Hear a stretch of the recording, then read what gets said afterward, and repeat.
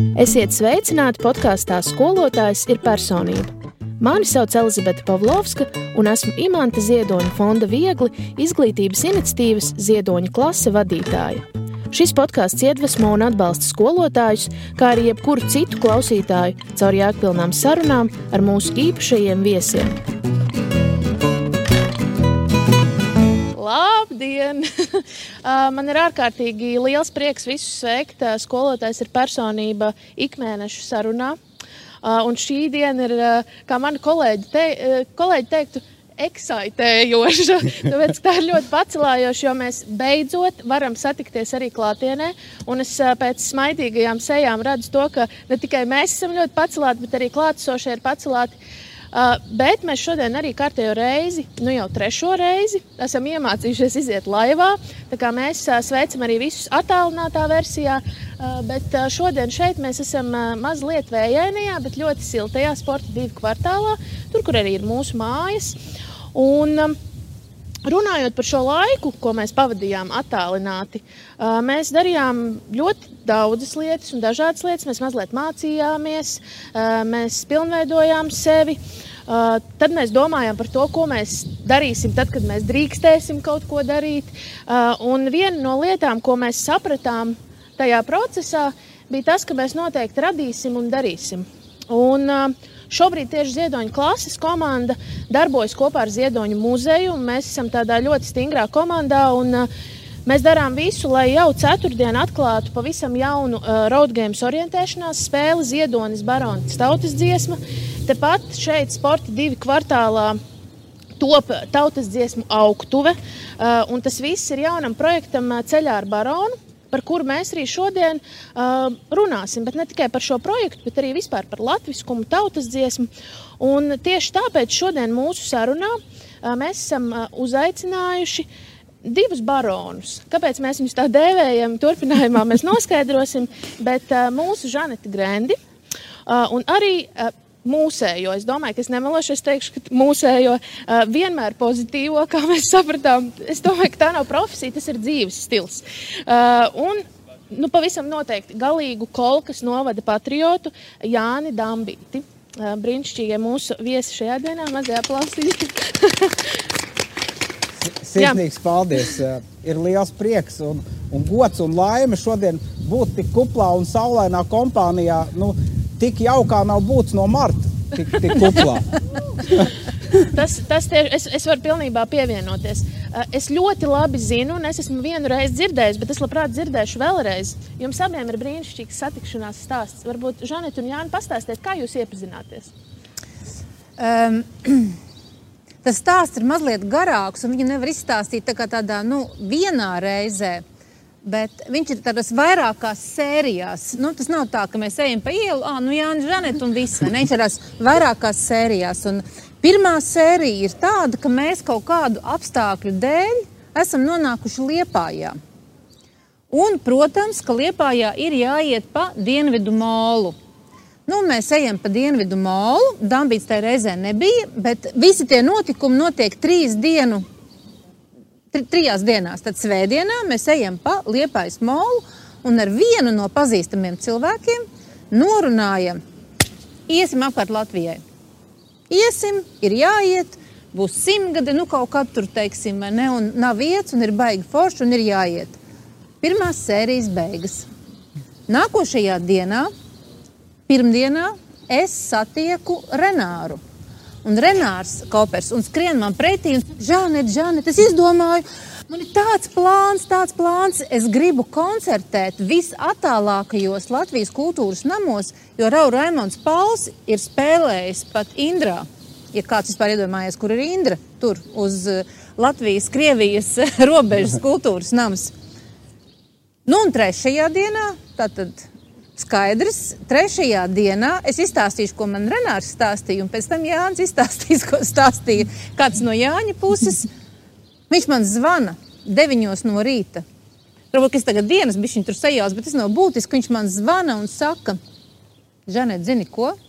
Es satiku vienu nereāli foršu cilvēku uz tilta. Un viņam ir tieši tāda pati ideja. Nu, un tad mēs dodamies visi ar autobusu uz Kolku, starp citu garām Krišāņa barona skolai. Dinsberga muzejā. Dinsberga muzejā. Tur puiši spēlē klavieres, un mēs visi sanākam kopā, lai nolēmtu, ka ir jāiet apkārt Latvijai. Vienkārši tā notiek. Nu, tas ir kaut kur gaisā, un tev vienkārši uzkrīt uz galvas, un viss, un tev ir jāiet. Man tur uzkrīt Kaupers, un Dambītis, un Tiguls, un Barons, un visi kopā. Un faktiski nav iespējas neiet vairs. Viss tu esi sasiets, vai ne? Un ir jāiet. Jāni, kā mēs iepazināmies? Nu jā, un no manas skatu punkta tas bija tā, kad es šad tad nedēļas nogalēs, man patīk izskriet kādu līkumu no rīta. Un citreiz arī agri tas ir. Un tanī rītā es parasti skrienu tur, kur ir Namei prospekts tagad, kur ir pie Olimpijas, teiksim, tajā. Un es tagad, tur ir tā, ka tas ceļš sadalās, un parasti es skrienu tur līdz tiem 2 torņiem. Bet tanī rītā es skrienu, un kaut kā es jūtu, bet tur bija tāds vecs tiltiņš kādreiz, jāizskrien intereses pēc uz turieni, tas ir 8 no rīta. Un es pagriežos uz turieni, un vienkārši uz tā tiltiņa man nāk Renārs pretī. Un mēs, kā kaimiņi, mēs kādu laiku nebijām tikušies, un sākām runāt, un tā tas viss vienkārši providents, vienkārši viss saslēdzās kopā. Mēs bijām ārkārtīgi skaistā tajā Kurzemes braucienā. Dinsberga muzejā bija tāds vecs muzikas instruments sens, un Raimonds Tiguls uz viņu spēlēja, un Renārs dziedāja Augusta debesīs augstās. Un tas bija tā, kad vēl tagad atceroties, vienkārši skudriņas noskrien, un mēs sarunājam, kad pirmā tā gājiena tūra mēs organizēsim Kurzemē, un viņa bija no Miķeļa Bākas līdz Mazirbei, un no Mazirbes līdz Kolkas ragam. Un tā tas viss sākās. Ir kaut kādas lietas, ko nevar vienkārši novērst. Viņas notiek un viss. Bet man liekas, ka Jāni, kas ir ļoti svarīgi mūsu šīs dienas klausītājiem, ka tagad varētu rasties priekšstats, ka vispār tu strādā muzejā, tur kaut kur braukā ar kaut kādiem jocīgiem cilvēkiem pa muzejiem, tad vispār, ko tu dari Kolkā, kāpēc tu Kolkā esi? Ļoti īsi izstāst, ko tu dari ikdienā un ko tu dari ārpus darba laika, teiksim tā. Es sākšu varbūt ar Kolku, kad tagad jau sanāk kādi 17 gadu atpakaļ. Man bija tā iespēja, ka man tā kā no seniem laikiem man ir patikušas jūras, un tā man piedāvāja, ka vai es negribu Kolkas ragā kaut ko izdarīt. Ne tikai atpūsties jūras krastā, bet kaut ko izdarīt lietas labā. Un tas bija 2003. gads, un tā sākās Kolkas rags. Un daudz, teiksim tā, viena puse bija visa tā infrastruktūras lieta, bet otra puse bija tas, kad bija arī ieceres, un mēs arī realizējām veiksmīgi tādus radošus projektus. Mēs kopā ar Raimondu Tigulu, Jānu Medni izdevām tādu fotomuzikas albumu pa Līvu krastu Zažbaldu zils. Tad Kolkas muzikas skolai uz jubileju tādu Kolkas raga veidziesmu muzikas disku izdevām, un varbūt, starp citu, kādu skolu no jums atcerās, jo 2009. gadā mēs izdevām pa Krišānu Valdemāru Burinieku gadsimts un Līvu dzīves stāstu. Un kopā bija 1000 diski, un mēs tos 1000 diskus dāvinājām bibliotekām un skolām. Un bija viena forša sapulce, kur bija visi vēstures skolotāji, un tad mēs arī dažus no tiem Līvu dzīves stāstiem apskatījām. Un tā ir tā viena puse, bet man ir arī ģimene un 2 puikas, un ar to radošo jau, tā kā vienmēr to ģimeni nevar, tā kā man vienmēr bija, var teikt, tie man ir bijuši tādi, tā kā sirds projekti un tādi radošas lietas, un tad man ir vienmēr bijis kaut kur es to maizīt nopelnu. Tagad pašlaik jau es esmu atgriezies Mercedes-Benz kādi 5 gadi, jo man bija tā, ka es strādāju no 92. līdz 2002. Mercedes-Benz, pēc tam es drusku mainīju tur tas viss, un tad bija sākotnēji arī diezgan daudz Kolkas ragā, un tad es tagad atgriezos atpakaļ kādus 5 gadus. Tā kā man ir tā kā Mercedes-Benz, tas ir mans tāds maizes darbs, un tad ir tādas radošas lietas, ko es daru. Visa kolka ir tavējā, Jāni. Kad jūs aizbraucat uz Kolkas ragu, viss kā tur ir sakārtots, un viss kā tur notiek, un veikaliņš, un kafēnīts, un viss kārtīgi un smuki, tas viss ir Jāņa veikums, jo Jānis ir Kolkas priekšnieks. Bet es teikšu tā, ka man vienmēr ir tā, ka kaut kā vienmēr ir veicies ar jaukiem cilvēkiem apkārt, jo viens pats neko nevar. Un arī Kolkā bija tā, ka Es nekad negāju, man tur aicināja vienmēr visādās partijās tur un tā, bet es teicu, nē, man patīk kaut ko darīt labāk, es tā kā politika, nē. Bet tad bija tā, kad 2008. vai 9. gads, kad bija novada reforma, tad apvienoja novadus un vienkārši tanī laikā bija tāds Zumbergs, Dundags novada vadītājs, un viņš saprata, ka būs tā kā Rojā ar Mērsragu, un viņš sasauc visus Kolkas cilvēkus sapulc Kolkas klubā, un viņi ierakstīja 5 cilvēkus, ko viņi grib redzēt Kolkas ciemu valdē, kas tā kā pārstāvēs Kolku Dundagā. Un tā sanāca, ka man tauta ievēlēja. Un tad, ja man tauta ievēlēja, es jau nevaru pateikt nē. Un tad tā sanāca, ka es 5 gadus biju tajā ciemu valdē, bet ar ko bija unikāla tā ciemu valde, ka mēs novienojamies visi, ko mūs ievēlēja tajā ciemu valdē, ka mēs visus līdzekļus, ko mēs saņemam pa sapulcēm, samaks, mēs visu atdodam cilvēkiem atpakaļ. Un mēs uztaisījām ziedu laivas, mēs tur maznodrošinātajiem palīdzējām, un es domāju, ar to mēs esam unikāli Latvijā pašvaldību. Un es zinu, ka es tagad, kad es atnācu uz Mercedes, tad es to stafeti nodevu tālāk, to Kolkas ciemvaldes. Un es zinu, ka tagadēji viņi vēl joprojām to dara. Un tas nozīmē, ka jau gandrīz arī būs 10 gadi vai cik, kad principā iedomājieties, kur tas vēl Latvijā redzēts, kad pašvaldība visu tos ienākumus, ko es dabūnu, es atdodu cilvēkiem atpakaļ. Tā kā es varu pateikt, ka es varu būt tikai laimīgs, ka man dzīve ir savedusi kopā ar tādiem fēniem cilvēkiem, ar ko mēs sakam, kas ir tā kā uz viena viļņa, ja? Un kad mums ir tā vienprātība un ka mēs kaut ko tādu esam varējuši izdarīt, jo es par to būšu laimīgs un priecīgs un lepošos visu mūžu. Kad tāds piemērs manā dzīvē ir bijis, ja? Tā kā paldies jums, kolcinieki, es jūs mīlu. Zinu, ka tāds īstenis Kolkas brīvprātīgais, viss par un ap to, bet tev, Jāni, ir arī stāsts par tautas dziesmu, kādu ļoti īpašu projektu, un tas noteikti, pavisam noteikti šīs dienas sarunā ir ārkārtīgi svarīgi, jo mēs vēlamies runāt par baronu, mēs vēlamies runāt par tautas dziesmu, un kāda ir tava saistība ar tautas dziesmu? Tur tas stāsts ir tāds, ka 2001. gadā man uzrunāja, kad viesojās uz Latviju brauc Dalailām. Un vajadzēja izdot tādu albumu pa Latviju, ko mēs dāvinam viņam. Un tad es vienkārši sāku domāt, un skatīties, ka dainās ir ļoti, tās dzīves gudrība ir ļoti tuva un principā 1:1 tas, par ko tiek runāts budismā. Un tad es vienkārši atlasīju kādas 7 dainas, pats viņas atļāvos, kā mācēja iztulkot angliski. Tagad ir daudz labāki tulkojumi parādījušies, paldies Dievam. Lūk, un tad tas albums bija gatavs, un mēs viņu uzdāvinājām. Bet pēc tam es sāku domāt, bet pagaid, ja jau es esmu latvietis, tad tomēr man tās dainas būtu jāizlasa.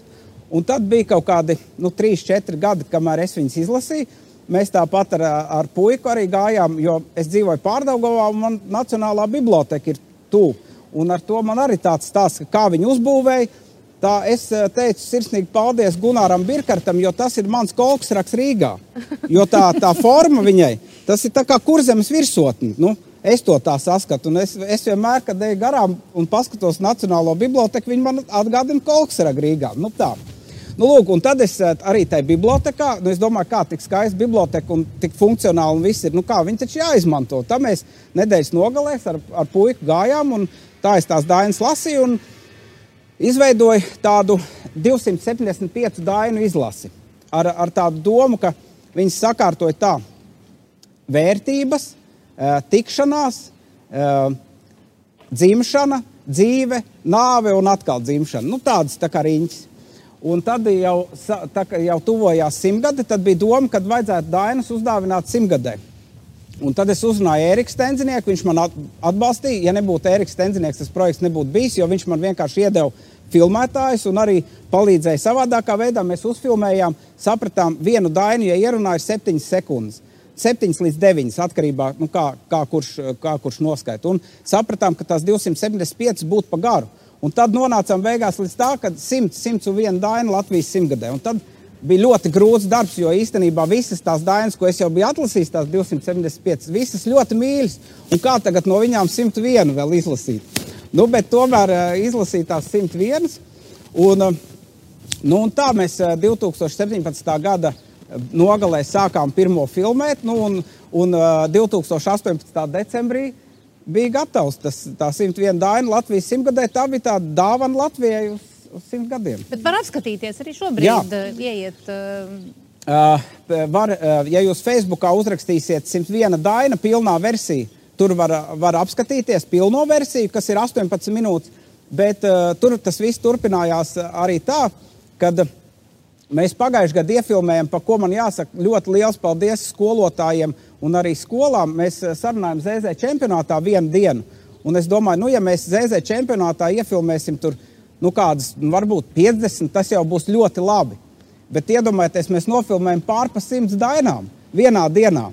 Bija tāda atsaucība, un tie bērni pirms tam nebija mācījušies neko, vienkārši mums tur bija tāds tā kā mums iedeva tādu telti, kurā mēs 101 daina, un tie bērni, es biju pārsteigts, viņi tādā ātrumā iemācījās tās dainas, un kameras priekšā noskaitīja un viss, un bija unikāli. Tā kā, principā, tas viss turpinās, un šobrīd 101 daina Facebook lapā var apskatīties tā apmēram katru nedēļu, pa vienam bērnam ielieku. Bet tur viņi skaita ne tikai vienu, citi, piemēram, skaitīja 4, ka katrs iemācās vienu rindiņu. Ja? Tā kā, tas bija ļoti, ļoti gaiši un ļoti jauki, un bija prieks redzēt, kad ir tik liela atsaucība, bet tas ir arī lielā mērā pateicoties jums un skolotājiem. Tā. Jāni, vai tev ir arī sava tautas dziesma kāda? Vai tev visi 101 ir tavējā? Man ir tādas vairākas, kas man patīk. Viena šodienai būtu tāda. Visur man saule spīd, kad saulīt uzlēkus, visur man labi ļaudis, ja es pati labi biju. Jauki, tas laikam tiešām ir par šodienu. Par šodienu. Tas tiešām. Bet turpinot par tautas dziesmu, kā, Žaneta, ir ar tevi? Kas ir tava tautas dziesma šodien? Es domāju, ka šis ir arī brīdis, kad parunāt par un ap baronu. Jā, kā jau mēs noskaidrojām sarunas sākumā, ar mani mēdz notikt dažādas jocīgas lietas. Un pagājušā gadā Krišjāna Barona muzejs uzaicināja mani uz vienas grāmatas atklāšanu. Neiesim detaļās, lai nav ilgi.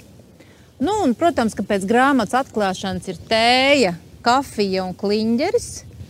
Un tās kliņģerošanas laikā pienāca pie manas Barona muzeja vadītāja Rūta un teica, ziniet, Žanete, man ir viens lūgums. Es domāju, ko lūgs? Jūs apgājat apkārt Latvijai. Vai jūs nevarētu 20. gadā noiet no Tērbatas caur Koknesu uz Dundagu un atkārtot Barona gājienu? Es vēl nebiju atlabus no iepriekšējā. Un piedāvām viņa saka, ka ir Krišjāns Barons sarakstījis pirmo ģeogrāfijas grāmatu Latvijas skolām 1859. gadā, un tā grāmata nekad nav pārizdota latviešu valodā. Meitenes mani pazīst, es vienmēr saku jā, es esmu čempions uz jā teikšanu, bet te es iepauzēju uz mēnesi. Tātad gājiens, Dundaga, Koknese, jā, un grāmatas pārizdošana. Faktiski es domāju, kāpēc tas ir jādara Ziedoņa muzejam. Kad jādara skaidrs, kāds izdarīs, bet kāpēc tieši Ziedoņa muzejam, kāda mums ir saistība ar Baronu, un tajā domāšanas procesā es nonācu līdz ļoti svarīgai lietai, ka ja Barons ar Ziedoni dzīvotu vienā laikā, viņi būtu draugi, jo viņiem tās vērtības ir pilnīgi vienādas. Piemēram, Barons ir jaunlatvietis. Viņš Tērbatā uzsāka latviešu vakarus un runāt par Latviju un izaugsmi, līdz Latvijas vārds vēl nemaz netika pieminēts. Imants nobalsoja par Latvijas neatkarību. Tā vēlēšanās sistematizēt tautas dziesmas. Tātad Barons vienā veidā sistematizēja un dainu skapīja. Tas Ziedonis atkal pa vērtībām, ja tu dzīvoji dižu darbu. Abi bija pilnīgi apsēsti, es teiktu, ar vārdu apsēsti par baltu valodu.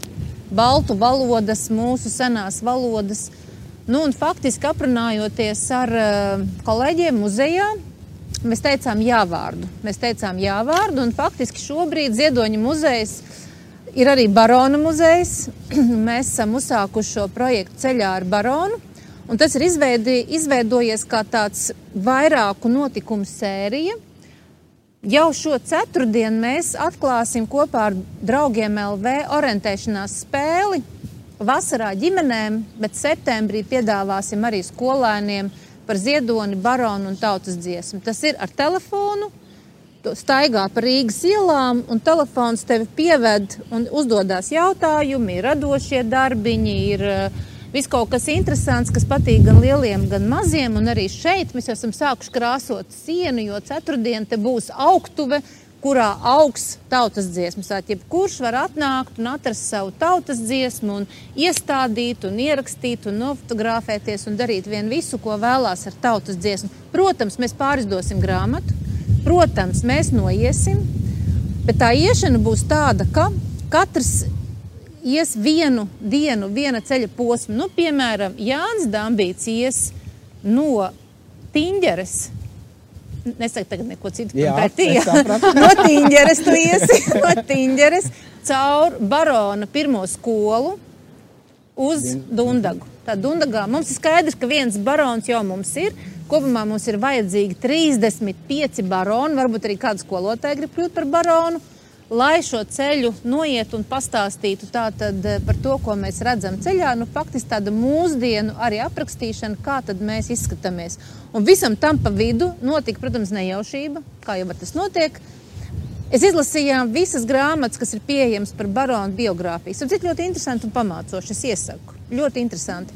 Un tur atradām, ka barons pirmām kārtām nekad nav vācis tautas dziesmas. Šito bērniem nemāciet, ja?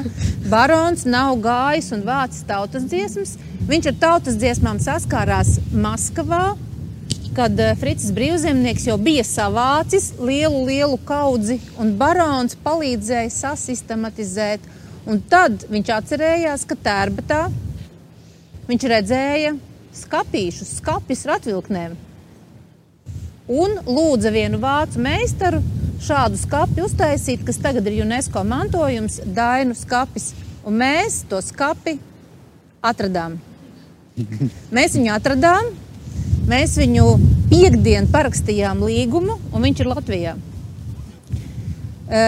Igauņi no sākuma domāja, kas tām latviešu meitenēm kaiš, ko viņas uztiem. Jo mums nebija tā, ka mums bija mierā ar vienu skapi, ja? Mēs meklējām pa visām pažobelēm Tartu universitātē skapi, kurš ir vislīdzīgākais Dainu skapim, līdz atradām. Un tātad šī skapī tiks izveidota izstāde tuvāk, jo arī tajā procesā pētot mēs sapratām, ka latvieši ar igauņiem ģenētiski ir daudz tuvāki ģenētiski nekā mēs ar lietuviešiem. Mums ir valoda, baltu valodas līdzība ar lietuviešiem. Bet ģenētiski kāpēc? Tāpēc, ka katram latvietim babiņa ir Latgalē, bet vecais tēvs ir Līvs. Līdz ar to tāda interesanta barona vasara un interesanti notikumi saistībā ar Ziedonu baronu un tautas dziesmu. Papildinot to, kad mūsu dziesma Pūt vējiņi, Igauņi jau saka, ka tā ir arī viņu dziesma. Jo mēs esam Kolkas ragā uz Jāņiem dziedājuši Pūt vējiņi, un Igauņi dzied viņu igauniski. Jo kāpēc? Tāpēc, ka viņai Līva izcelsme tai dziesmai. Tā kā es varu tev, ir tiešām ļoti daudz, kas mums sasaucās kopā. Žanet, paturpinot vēl mazliet par baronu un tautas dziesmu, mēs tomēr esam sarunu cikls skolotājs ir personība, tāpēc, barons nenoliedzami ir ārkārtīgi liela personība un ģeniāla personība. Vai viņam bija kāds skolotājs, kas viņu iespējams mazliet padarīja par personību? Jā, man šķiet, ka kas ir ļoti, man liekas, svarīgi apzināties, un jūs to jau zinat, bet es vēlreiz tikai to pateikšu, ka katra cilvēka dzīvē lielāko lomu spēlē skolotājs. Un arī barona dzīvē viņš tātad dažādu apstākļu dēļ, tad viņam nomira tēvs, un viņam vajadzēja doties uz Dundagu un viss tā skološanās, un viņš nonāca tātad šajā mazajā skoliņā, starp citu tā skola, viņš pats arī raksta, ir no Dundagas ļoti tālu, lai bērniem neienāktu, latviešu bērniem neienāktu prātā iet tur mācīties.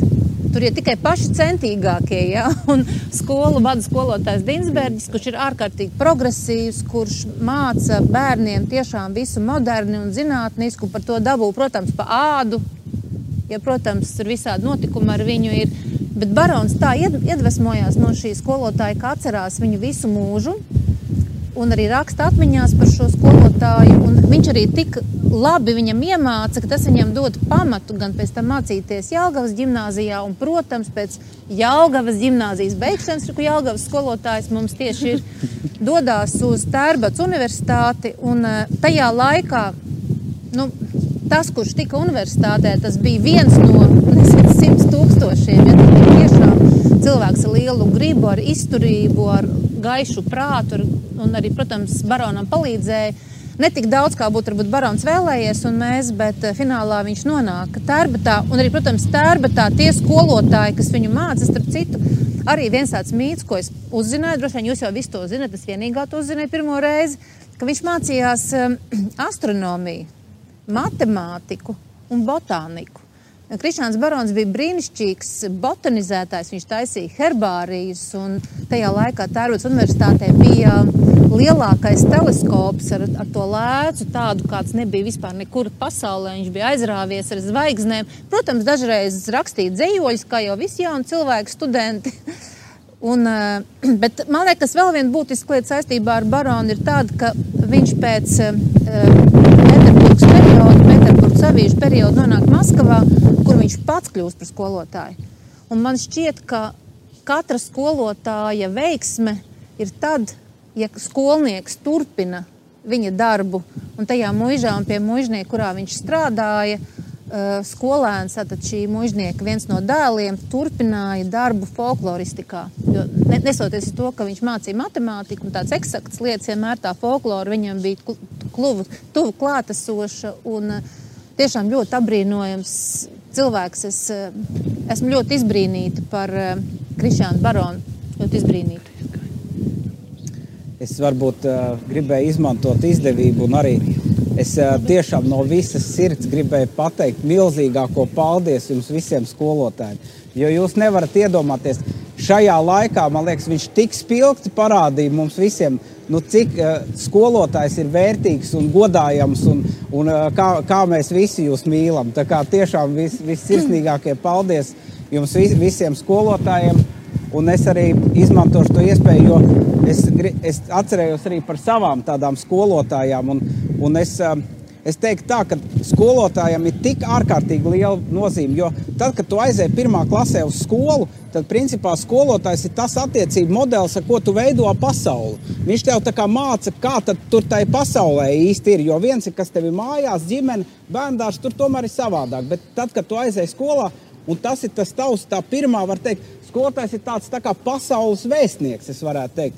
Un es biju ļoti laimīgs, man bija tik kolosāli skolotāji 1. līdz 3. klasē Zelma Slavieta. Un man tā paveicās, ka mēs pa Laimdotas ielu šatad, jo viņi man blakus dzīvoja, ka mēs gājām kilometru kopā šatad uz mājām ar viņu. Un bija tas, ka viņa man bija tā kā, protams, viņa bija tāda, man liekas, tajā laikā ap 60 gadiem, protams, ka man bija tāds, tā kā respekts pret viņu ļoti, bet viņa bija tik ārkārtīgi labestīga un tāda, mums bija sarunas par dzīvi, ja, ejot mājās. Protams, kā, teiksim, un vēl, kas bija unikālākais tas, ka viņa man iemācīja, jo mums tur bija, kā jau puikām, tur 2. vai 3. klasē bišķi nepatikšanas ar miliciju, ja? Un viņa to noslēpumu paturēja.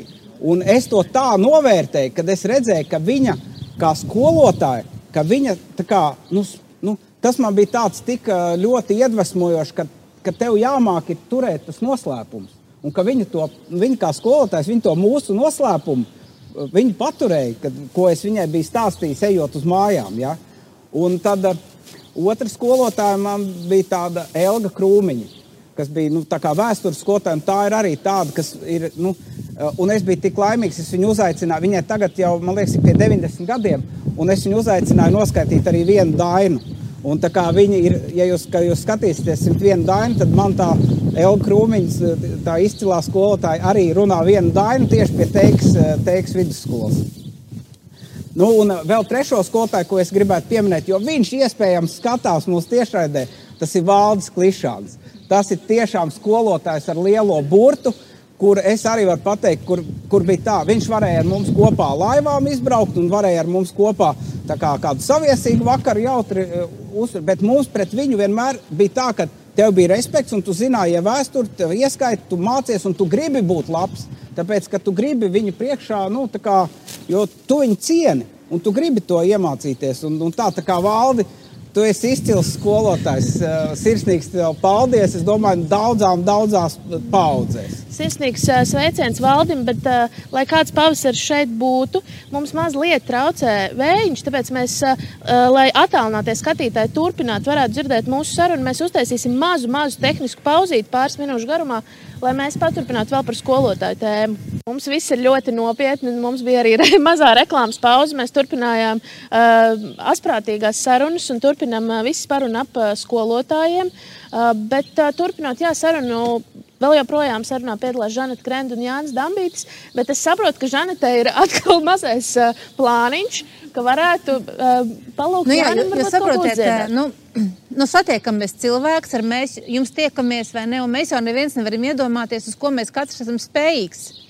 Un mums notiek pirmais koncerts pēc gājiena Kolkas kultūras namā. Kolkas kultūras nams ir līdz augšai, daži vēl karājas griestos, jo skatuves ir Kaupers, Strapcāns un Tiguls.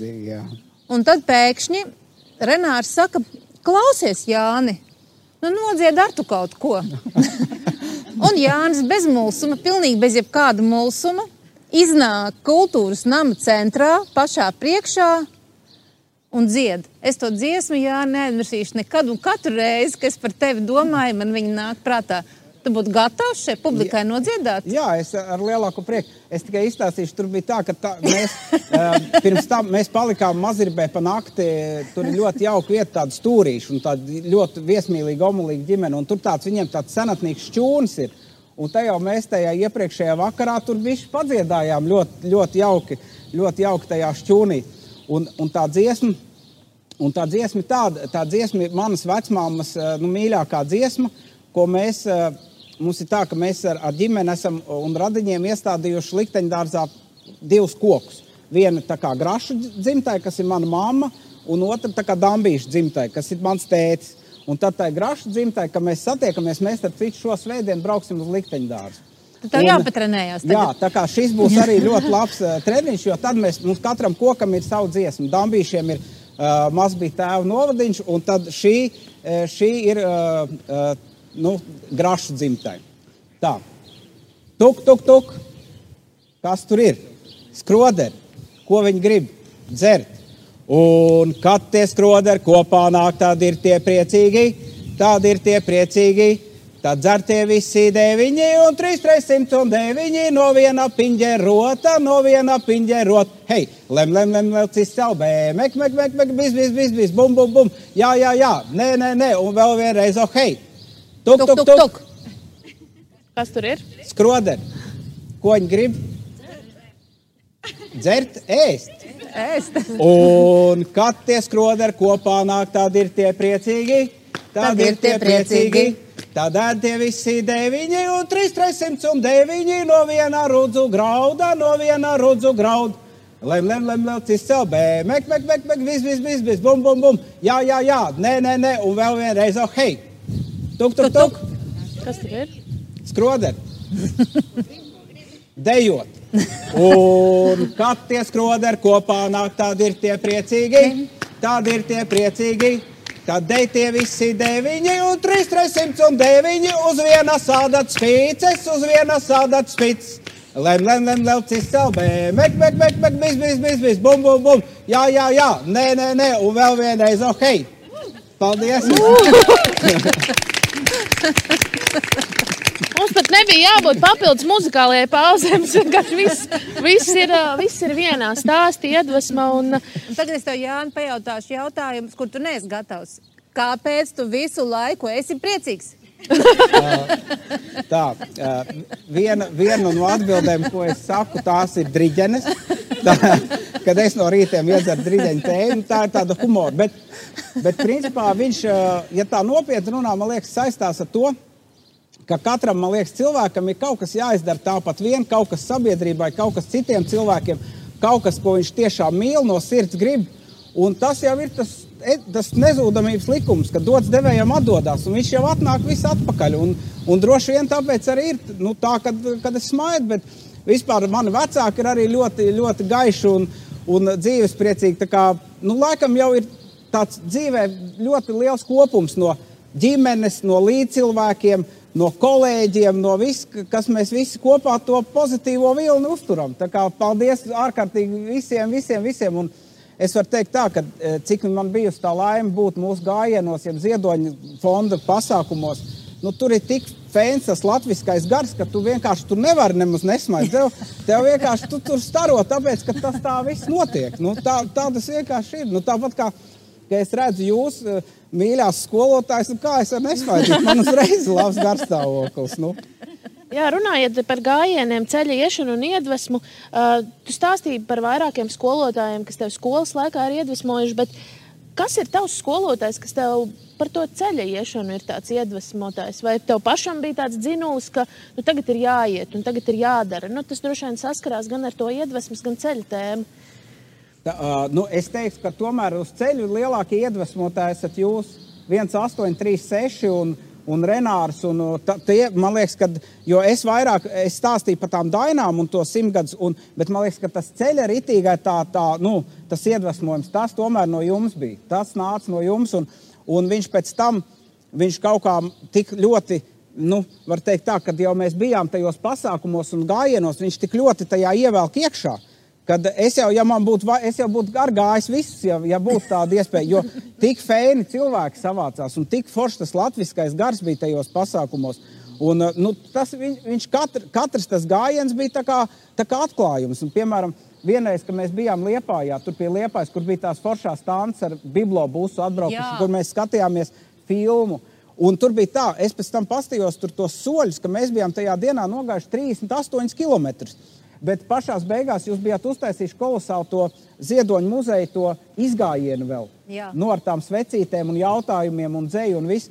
Un tu pat nemaz nejūti, ka tu esi tos 38 kilometrus, bet tā, ja tu droši vien tev būtu jānoiet 38 kilometri, tu droši vien tā justu to vairāk. Bet tā kā tu esi kopā ar tiem cilvēkiem, visā tajā foršajā kustībā iekšā, tu nemaz tā fiziski nemaz nejūti, kad viņš paceļ, viņš vienkārši paceļ, tas viss paceļ.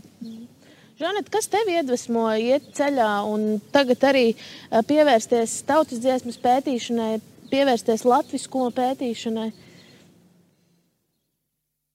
Šo jautājumu Žanet negaidīja.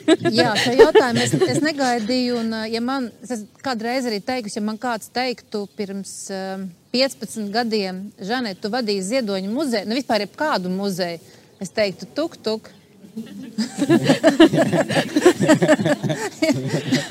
Tā neesmu es. Jā, tā vienkārši. Es neesmu tāda. Es esmu citādāka. Pilnībā gan pēc rakstura, gan pēc visas tās enerģētikas. Bet, nu, kaut kas ar mani nodarbojās. Kāds ar mani nodarbojās, un es nonāku tur, kur es nonāku. Tā viena lieta ir, es esmu daudz par to domājis, es esmu ārkārtīgi zinkārīga. Man patīk uzzināt, un es varu ņemties un lasīt, un vēl lasīt, un tad man patīk atstāstīt. Tas nav tikai tā, kad es izlasīju, un tad es neko nestāstīšu, bet tād es atnāku un izstāstu, un es pati no tā nenormāli gūstu prieku, no tā, ka es uzzinu. Es forši, bet vēl ņemu un izstāstu. Nu, un droši vien ir tā, ka tu kaut ko tādu ļoti vēlies, un tad tie notikumi nāk,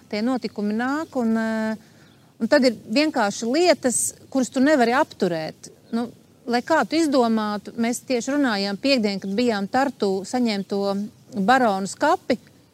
Nu, tu vienkārši nevari no tā izvairīties. Tas skapis te uzkrīt virsū, ja, un viss.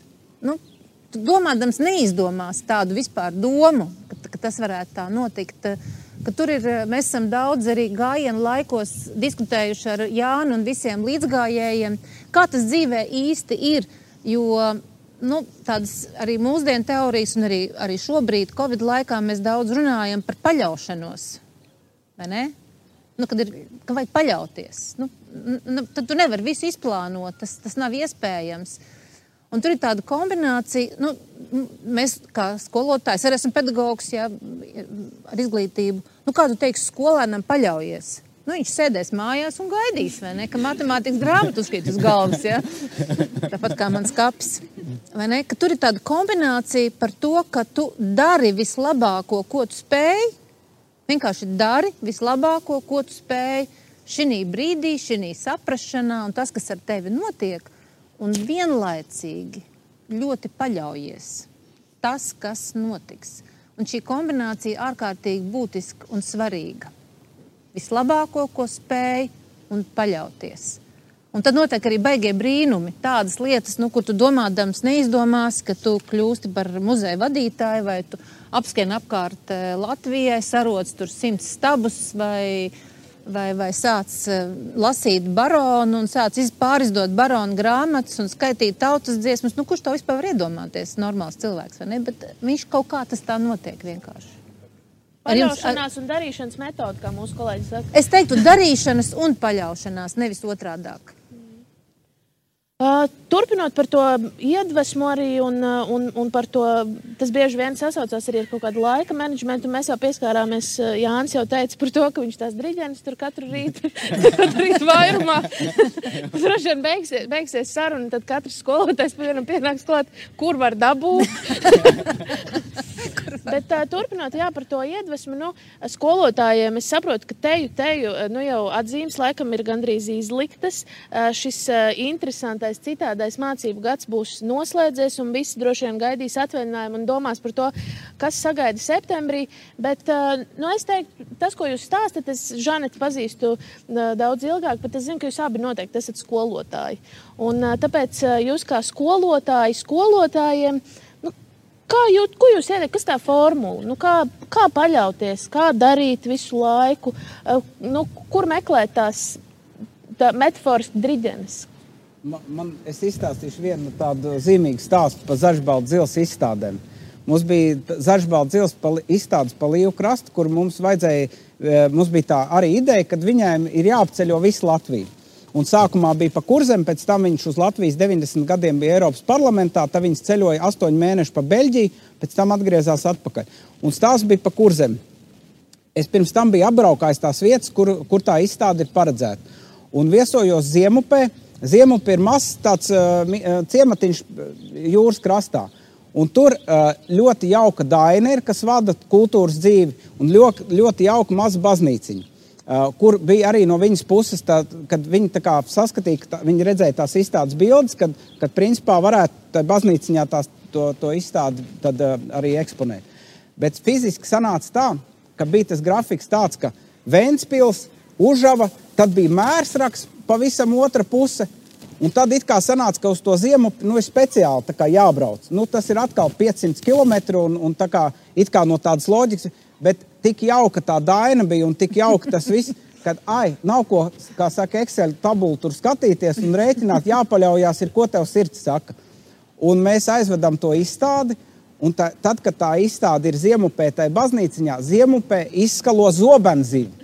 Un visi Latvijas žurnālisti aizbrauc skatīties to zobenzivi, ierauga to izstādi un uzraksta atspoguļojumu entajās avīzēs. Un mums tas atspoguļojums no tās Ziemupas baznīciņas un no tās izstādes bija lielāks nekā, ka Rīgā bija dekoratīva lietišķās mākslas muzejā prezentācija.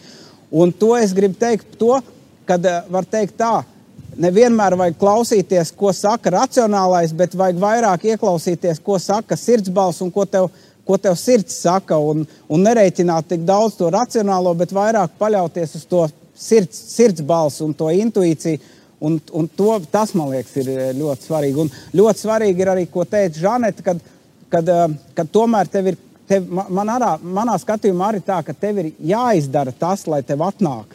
Tev ir tiešām pēc savas labākās sirdsapziņas jāizdara, pēc labākās sirdsapziņas, pēc labākās būtības jāizdara tas, ko tu dari, jeb tas, ko tu esi iecerējis, un tad arī pārējais viss tur saliekās kopā. Un tas, man liekas, kad dzīvē notiek tādas notikšanas, tad tas tev tā kā rada to paļaušanos sajūtu, ka viss būs kārtībā. Kad daram, ejam, kad viņš saliksies, ka tā mozaīka sakārtosies. Un otrs, kas ir, es domāju, kad ļoti daudz no mums to ir sajutuši, ir kaut kas tāds, es viņu saucu tā kā mūsu senču kaut kādu labvēlīgais spēki, jeb enerģija, jeb kaut kas, kas mums ļoti palīdz, kas ir kaut kas, ko tu jūti, ka tu zini, tā kā, ka tu vari paļauties, ka tev, ir arī tas, mēs jau katrs to esam noteikti saklausījuši kaut kur sevī, un tas, ka mēs tiešām dzīvojam laimīgā vietā, laimīgā zemē, un es varu teikt tā, kad es aizēju un paskatos, ka mums bija dziesmu svētu gājiens, ka divi tādi spilgtie piemēri. Viens bija dziesmu svētu gājiens, kur tu vienkārši skaties, ka 4 vai cik stundas visi iet savējie. Tādu, ko jebko tu apskaties, viņš ir tā kā tev brālis, māsa vai, visi savējie, jeb prāta vētras koncerts, ka bija Meža parkā. Tur arī, tur bija cik 60,000. Visi un tur mēs redzam, ka mums ir daudz, ka mēs esam visi tādi forši, ritīgi forši latviskā tāda, ģimene, kolosāli. Mēs esam feini vienkārši. Un tur to var visu sajust ļoti labi. Un tā es teiktu. Es teiktu, ka tagad arī visi redz, ka mēs patiešām esam dzīvējā. Mēs esam pilnīgā dzīvējā. Mēs esam Rīgas centrā, te viss notiek. Dzīve, process. Čau, Jāni, prieks tev redzēt. Te viss notiek. Arī mūsējie. Bet es piebilstu, tur būtu tās... Sagaidām ar aplausiem. Jānis, kas ir izgaismo Latviju filmējis un daudz unikāls filmas. Tieši viss tā kā paredzēts.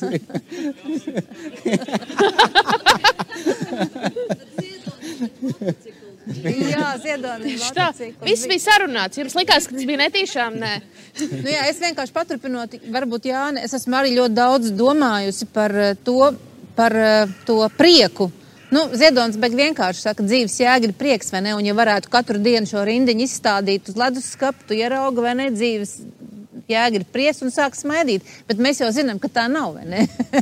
Dažreiz ir prieks un dažreiz nav, kā kuru rītu. Bet tas, pie kā es esmu noteikti nonākusi, ka es varu izbaudīt savu dzīvi, ka es patiešām daru tikai to, ko es gribu. Un tad, baigi interesanti, viņi iegriežās.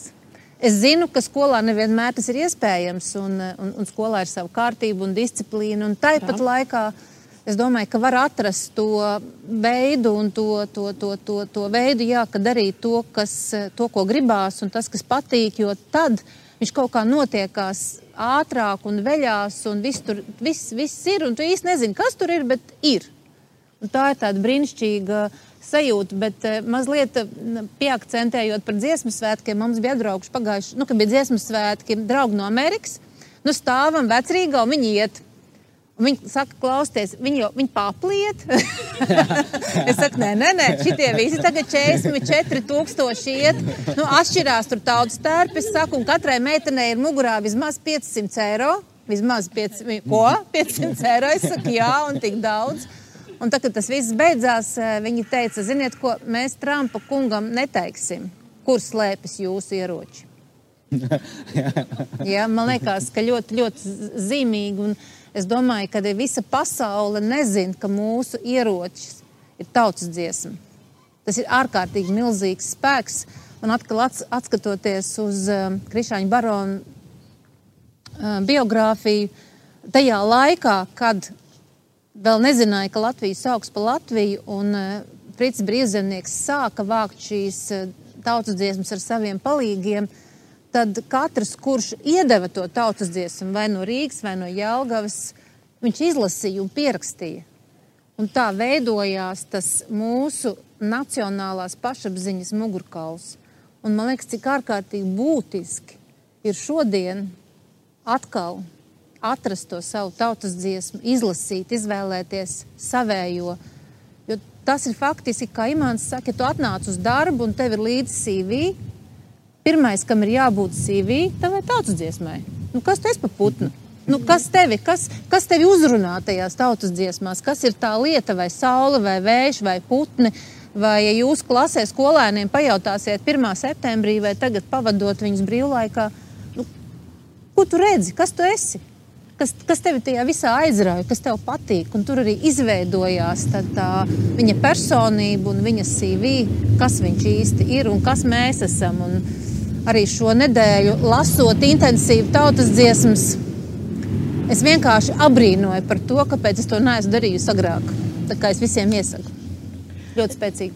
Es dzirdu ārkārtīgi daudz iedvesmojošas frāzes, teikumus un vārdus, kurus es saglabāšu savos failos, bet tuvojoties jau noslēgumam, es domāju, ka Jānim noteikti ir kāda spēka dziesma, jo man liekas, ka tā dziedāšana bija tāds pacelējošs moments, ka man šķiet uz šīs pozitīvās nots mēs varētu tiešām tādā vai novēlējuma formātā, vai vienkārši, ka visi aizies tādā pacelētā garstāvoklī, bet tādā... Bet tad vajadzētu tādu, ko mēs visi zinām. Es labprāt, es domāju, ka arī pārējie. Es vēl vienu momentu gribēju svarīgi jums pateikt, kad es jūs aicinu visus sekot līdzi, jo uz vasaras saulgriežiem apkārt Latvijai atkal iemirdzēsies gaismas ceļš.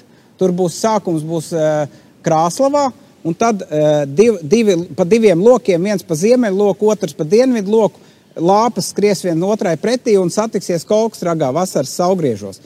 To varēs redzēt, tur, ja jūs ieiesiet Stirnu buks, jeb 1836 LV mājaslapā, tur par to ir stāstīts, protams, kad mēs redzēsim, cik mums atļaus pulcēties un kādā, teiksim tā, protams, viss notiks tā, kā ir droši un kā tam ir jānotiek, bet kas arī bija unikāli, kad mums bija vajadzīgi 40 kapteiņi, tādi tempa turētāji, kas noskrien 20 km, jo tas temps ir diezgan liels un tā lāpa skries dienu un nakti. Viņi nepārtraukti būs, ja? Un iedomājieties, kaut kur apmēram nedēļas laikā pēc tā, kad nekur pat mēdījos nebija, vienkārši sociālos tīklos bija izsludināts, nedēļas laikā visi kapteiņi ir nokomplektēti. Visi nokomplektēti. Visi grib skriet. Visi grib skriet. Dodiet man lāpu, es skriešu. Un tas būs arī tāds simbolisks gaismas ceļš, un uguns tomēr arī attīra. Un tas būs kaut kas tāds, man liekas, ļoti spēcīgs un ļoti skaists. No riešana nepietiek tā tad. Jā, tam ceļam viņam ir viņš dzīvo tālāk un arī dzīvos, kas ir ļoti jauki. Bet ko 16. jūnijā, un tur ir tā, ka tur Maponi ir atbalstījis arī, un viņi dos tādus, ka jūs varēsiet dzīvajā laikā redzēt, kur tā lāpa, kur viņi šobrīd atrodas. Tā kā tam varēs skriet? Jā, varēs, protams. Tā tad meitenes? Jā. Noskatāmies, kur ir un skrienam līdzi. Pēc 2 metriem būs kilometru. Jā, tur tikai tas jautājums ir tieši tā, kādas būs tās drošības normas, cik cilvēku un, protams, 2 metru distance un tā tālāk. Un tad tas tempa turētājs, tas būs, kas atbildēs par to, lai, tur viss tā kā tajos katrā tai distancē būtu droši. Bet, mīļie, ko mēs uzdziedam tad... Ko visi... Jāni, tu esi virsvadītājs. Bet kas būtu tāda, ko mēs visi zinām? Varbūt strauji upe tecēja uzdziedam? Ja? Strauja upe tecēja, strauja upe tecēja, garbrālīšanām durvīm. Nedrīkstēju pārījāti, baidās manis kumeliņš. Jāi brālīti droši pāri, neslīgs tavis kumeliņš. Apakšā ir baltas smiltis, virsū skaidrais ūdentiņš, zobens grieza baltu smilti, ūdens skaloja kumeliņu, spožā spalva kumeļāmi, vēl spožāki iemauktiņi, uz akmeņa malku cirtu, strautā kuru guntiņu, lai sildāsi tie ļautiņi, kas man laba nevēlēja,